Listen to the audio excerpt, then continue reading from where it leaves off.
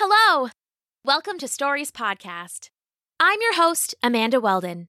Today's story is called Soft, the First Dog, Part 2, an original story by Daniel Hines.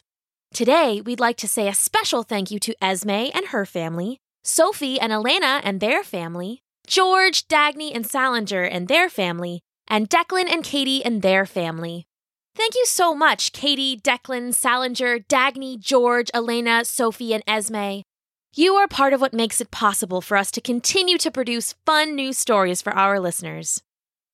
If you would like to support Stories Podcast and receive a thank you in a future episode, please head to patreon.com/stories and make a pledge. Then send an email to amanda@storiespodcast.com and let us know who to thank. Our Patreon subscribers also gain access to a special commercial-free feed with all of our past episodes on it, and you can get it for pledging as little as $1 a month. The feed works with any podcast player, and you can email us if you need help setting it up. Stories Podcast is brought to you by Chase. All my real estate friends say the same thing. The last few years have been a seller's market. So how does someone like me looking to buy their first home stand out and get taken seriously? Chase's closing guarantee is one way to give you the edge you need.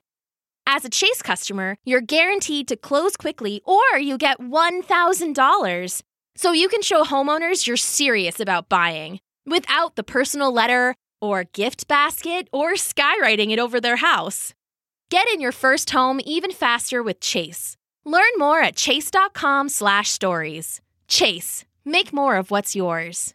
All home lending products are subject to credit and property approval. Rates, program terms, and conditions are subject to change without notice. Not all products are available in all states or for all amounts. Other restrictions and limitations apply. Home lending products offered by J.P. Morgan Chase Bank, N.A., an equal housing lender. Summer is finally here. It's time for beach days and barbecues, family vacations, and quality time with the ones you love. I don't know about you, but I don't want to spend a whole day getting my hair colored at the salon when I could be outside playing frisbee with my dog, but I also don't want to take a chance on a box kit from the drugstore. Now there's another option, Madison Reed. It took a strong woman to shake up the hair coloring world, and Amy Errett did just that with Madison Reed, the company she named after her daughter. Madison Reed offers gorgeous, professional hair color delivered to your door for less than $25. What makes their color unique is that it's crafted by master colorists who blend nuances of light, dark, cool, and warm to create over 45 gorgeous multi-tonal shades. Clients agree. With Madison Reed, you get gorgeous, shiny, multi-dimensional, healthy-looking, fresh from the salon hair. But you can do it yourself at home. Get an expert color consultation or take the color quiz at madison-reed.com. And right now, Stories Podcast listeners get 10% off plus free shipping on their first color kit with code STORIES. That's code STORIES for 10% off your first color kit plus free shipping. Thanks! Enjoy the episode! Soft, the First Dog, Part 2. Chapter 7, The Wolf. More than a day later, Mazzy finally woke to a hazy dawn. Sunlight drizzled over the treetops like honey. There was a breath of wind. It sent giant snowflakes wafting through the air. There were so many that their shadows cast a shifting, spotted pattern on the ground. Mazzy stuck out her tongue, hoping to catch one of the snowflakes. After a moment's hunt, she wavered left, jerked right, and then caught one on the center of her tongue. Immediately, she turned and coughed and hacked, finally spitting out a mouthful of slate-gray spit. It wasn't snow at all. It was ash. She rubbed the sleep from her eyes and blinked up at the forest, rising to her feet. The wind was stirring the ash from last night's fire and sending it swirling through the air like snow. She shivered, suddenly aware of her missing jacket and the chill in the air. Ash. Her missing jacket. Images crashed through her mind. A wall of blazing orange pine trees, a cloud of dark and evil smoke, a snarling hyena, and a burning village. The fire! Mazzy felt her heart drop into her stomach as the rest of her memory came creeping back. The fire, the laughers, her parents, the big laugher, and the young wolf. Thinking of the young wolf, Mazzy spun, eyes searching. There was no sign of him. Mazzy knew it was probably for the best, but she couldn't help but feel a little sad. The wolf had helped her with the laugher, and they had helped each other get away from the smoke. Mazzy smiled, remembering how his great fluffy tail had wagged back and forth when she called him Soft. That gave her a thought. "Soft?" she called, hesitant at first but warming to it. "Soft! Soft! Are you out here, boy?" Mazzy stood silent for a minute, then two, and then finally let her shoulders slump with a huff. "What did I expect? Stupid," she muttered. "Now, which way is home?" She squatted on the river's edge, smoothed a patch of muddy snow with her foot. Then, taking her little knife, she began to draw a crude map.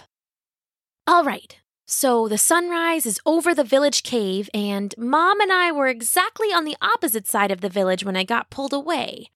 She continued to draw, brows furrowed in thought. "So, if I head towards the sunrise, I should be heading towards the cave, which means I should be heading towards the village. Maybe." Mazzy sighed and threw down the stick. If only she could smell out a trail the way the laughers and the wolves did. Then she could trace herself right back home. Something terrible occurred to her. The laughers could still be close. They could be sniffing her out right now. Suddenly, the forest seemed sinister, the ashy snowfall like something out of a nightmare. A voice deep in her brain, in that primal part shared by all animals large and small, seemed to shout up at her. "Run!" All planning forgotten, she scrambled up the riverbank and plunged into the forest. The low, ash-covered pine boughs whipped at her face, and she raised her arms to ward them off. On and on she ran until finally she sucked in a mouthful of ash and doubled over coughing. Wiping her mouth on her sleeve, she took a deep breath and closed her eyes. Calmed, she opened them again and stared with misery at what lay ahead. She had been so worried about finding the village, it never occurred to her that there might not be a village left to find. Oh no," she whispered. Ahead lay the smoldering ruins of the forest, nearly every tree reduced to charred stubs. Here and there, parts were still smoking fitfully. The trees gone, there was nothing to block her view of the village cave, hazy in the distance. Of the village, there was no sign at all. Mazzy stepped carefully through the ruined forest, avoiding the worst of the smoke and the occasional glowing embers. Even still, by the time she reached the edge of her village, her throat was raw and her eyes were red and puffy. At least she wasn't cold anymore. "They're all gone," she said, looking at the blackened ground. Maybe, though. Maybe they fought off the laughers. Maybe they got away from the fire. She lifted her eyes hopefully to the cave. Maybe.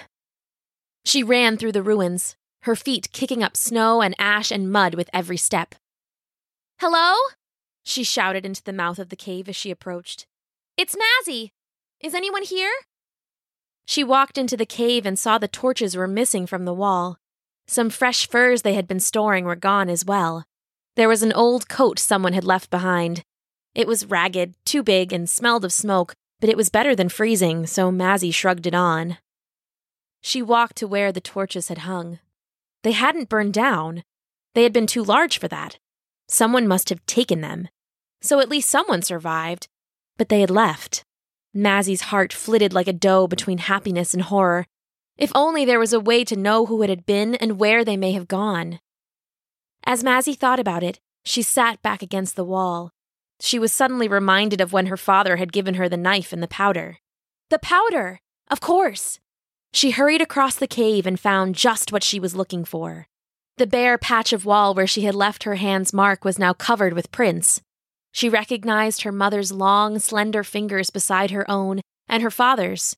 Underneath there was a painting of a line of people walking towards the sun. They had taken the sunrise path. She should have guessed. Looking back up, she took a quick count of the handprints. As best as she could figure, everyone in the village had survived the attack and taken the sunrise path. Everyone except for her. For a moment, she couldn't believe they would have left her behind, but then she thought back and realized what they saw. As far as anyone knew, she had been grabbed by the neck and dragged into the burning forest. Her parents couldn't have seen that the laugher only had her coat. They must have thought that she was gone for good. So they had left. Mazzy stumbled from the cave and crested the short hill to look towards the east, towards the sunrise path. It was beautiful, all blowing drifts of snow, rocky paths and ridges, gentle rolling hills and frozen winding rivers. But there was no sign of her tribe, of her family. The constantly blowing snows didn't leave so much as a footprint uncovered. She had no idea how she would ever find her tribe in all that wild. They could have gone 100 different ways, taken any number of trails.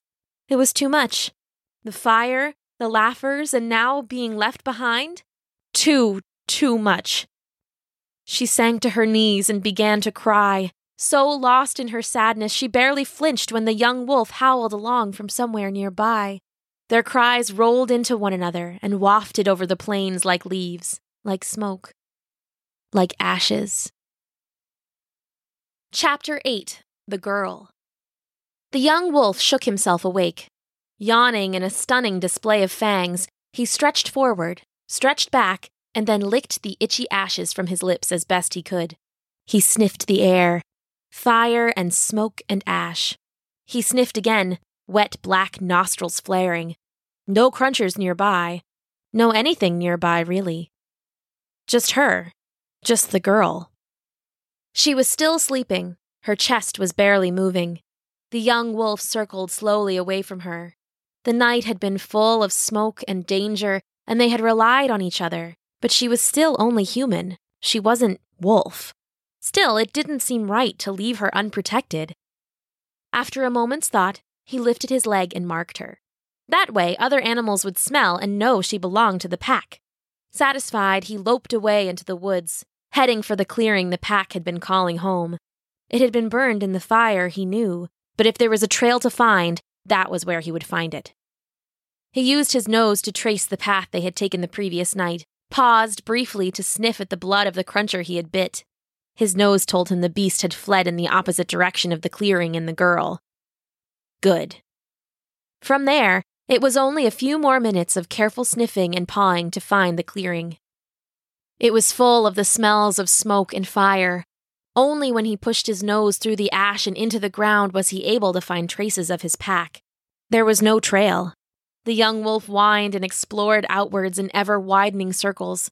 There had to be a trace. There had to be some smell, however faint. The sun moved halfway across the sky while he searched, but in the end, he found nothing. His pack had left him behind. No doubt they thought he had been swallowed up by the big burn. Not knowing where else to turn, the young wolf made his way back to the girl. He was surprised to find her just how he had left her, curled up and sleeping, her breath shallow and a little shaky. Creeping close, he realized the problem. Usually humans wore fur when they were outside, fur taken from deer and mammoth and then shaped by their clever paws. The girl had no furs other than a thin layer of stitched rabbit pelts. She must be very cold, he realized. I'll be cold tonight too, without my packmates. Thinking of no better options, the young wolf laid his soft, shaggy body next to the girl and napped lightly.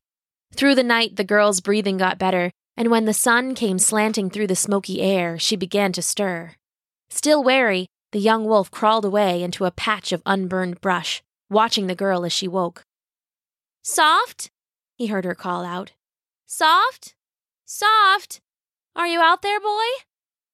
He remembered that word from the night of the fire, when she had rubbed his fur. Humans were noisy, always making sounds at each other. The young wolf and his pack had learned what a dozen or so of the words meant, or seemed to mean. Thraz meant pack leader. Deer meant small prey, and mammoth meant the big, hairy prey. Spear was the long claw men carried, and meat was food. And now, apparently, soft meant him. He was surprised to find he liked it. Still, she was a human and not his pack leader at any rate, so he would stay hidden until he knew more about what she meant to do. Suddenly, the girl turned and darted into the smoldering ruins of the forest. Barely holding back a bark, Soft leapt up and went after her. He was careful to keep his distance and stay hidden among the stumps of trees. His gray and black coat kept him well camouflaged. Soft trailed the girl to the cave and then went exploring when she went inside. He smelled the lingering odors of the human village mixed with Crunchers, all well covered by smoke and fire. Ranging up and over the rise behind the cave, he picked up a hint of wolf. The pack! They had been near here. Head down and sniffing eagerly, he found a trail leading away towards the sunrise. It smelled old, but only a day or so, and under that he smelled the humans again. His pack had followed the humans. Of course! He followed the trail for a ways and then froze, his body still and his nose sniffing slowly. With a little whine, he pushed his nose into the snow and smelled deep. Crunchers. And the trail was only half a day old. They must have found the scent of the humans and they were following it, same as the wolves. In the distance, he heard the cries of the girl. Without meaning to, he let out a great mournful howl, head tilted back and mouth open to the sky. Their cries rolled into one another and wafted over the plains like leaves, like smoke, like ashes. Chapter 9. The Trail. Mazzy spent the night in the cave, not daring to try and find a trail until the next morning. The Laughers could be out there anywhere. She had heard soft howling earlier, but she still wasn't sure what to make of the young wolf. He had helped her once, but that was mutual. They needed each other. Would the wolf help her again if she needed it? She couldn't begin to guess. The sun slipped towards the horizon, and the evening chill seemed to radiate from the cave's stone walls. Mazzy looked longingly towards the sloping wall where they had once built fires. A deep fissure in the stone had acted like a chimney, drawing away the smoke and reflecting enough heat to keep the cave warm and toasty. Now it was cold and dark. She had watched her father build fires, 100 fires, but she had never bothered to herself. Now her father had moved on, and there was no one to build a fire but her.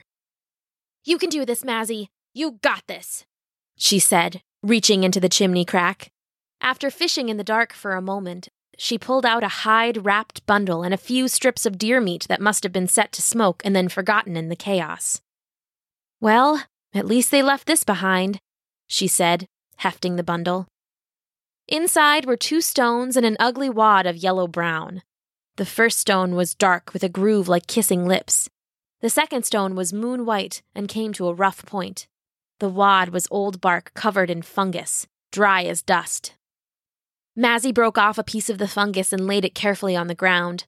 She held the 2 stones above it and scraped the light stone across the dark. Nothing happened. She did it again, harder. Still nothing. "Come on!" she grunted, hitting the stones together in an angry flurry again and again until she slipped and crushed a fingernail between the 2 stones. "Ow, ow, ow, ow, ow!" she cried, shaking her hand wildly. "Oh, oh, oh!" came an answering howl from outside the cave. Mazzy froze for a moment, listening. Was that soft or a laugher? When the sound didn't repeat, Mazzy tried again. "Oh, oh, oh, oh!" "Oh, oh, oh!" came the reply. It was soft. "Soft! Come on, boy! Come here!" There was no answer, but the young wolf poked his head into the cave entrance, eyes searching. "There you are," Mazzy said. Part of her knew she should be afraid, knew that wolves were dangerous, but for some strange reason, she wasn't. Maybe it was the battle with the laugher, maybe it was the way he was following her. Maybe it was just the realization that if he had wanted to hurt her, he would have done it already. Whatever the case, her only fear was that Soft, her last maybe friend left, would turn and run. "Do you want some meat?" she asked, holding out one of the strips of smoked deer she had found earlier. At the word meat, the young wolf's ears perked up and his head cocked to one side. "That's right, meat for Soft," she said, and threw the strip onto the floor. It was, Mazzy hoped, close enough to the door for the wolf to feel safe coming in. "Meat for Soft! Come on, boy!" The young wolf sniffed at the air and took 2 tentative steps into the cave, wincing as though he expected something bad to happen. When nothing did, he padded over to the strip of meat, sniffed it once, and then laid down with it between his paws, tail wagging. He began to chew the strip with his bright white fangs, keeping one eye on Mazzy as he did. "Good, Soft," she said, and picked up another strip of meat. "We're friends, right?" She took a bite. It was tough, but good. Mazzy felt some strength rushing back through her body. When Soft finished his first piece of meat, he padded quietly over to Mazzy. She held out her hands, palms up, hoping the wolf wouldn't be alarmed by their nervous shaking. Soft sniffed at both and then licked them. Mazzy laughed as the warm, wet tongue drenched her fingers with spit. When he had gotten all the meat flavor off, the wolf turned and stretched, and then walked to the door. Mazzy was afraid he was going to leave, but he simply laid down in the mouth of the cave, looking out at the wild and dawning night. Looking out for enemies, Mazzy thought, and then she realized there was more to it. He's looking out for me. And even though she didn't get the fire lit, that night Mazzy slept comfortably, wrapped in her oversized fur coat and sharing heat with the strange young wolf named Soft. Chapter 10. The Scent. Soft walked slowly, nose low to the ground, following the scent trail as best he could. The scent wasn't as strong as he would have liked. Good, strong scents were like the sun on a river, bright and shiny and easy to follow even from miles away. This scent was dim, like listening to a small stream in the woods. It would get stronger and then softer, and occasionally it would disappear entirely. Still, Soft followed, and it confirmed his worst fears. The humans had been followed by the wolves, and both had been followed by the Crunchers. The Crunchers were desperately hungry, and Soft didn't want to think about what they'd do if they caught up to his pack or the human pack. He had to find them first, no matter what. He was lucky to have the girl with him. It wasn't good to sniff out a scent on your own. You could get so caught up in the hunt that you missed something dangerous right in front of you. With the girl, Soft knew he had a friendly pair of eyes watching out for him. And even better, she had shared her little bit of meat with him in the cave. It hadn't been much, but he had needed it badly. Already he felt stronger. Behind him, the girl was talking as they crossed over the cold, frosted plain.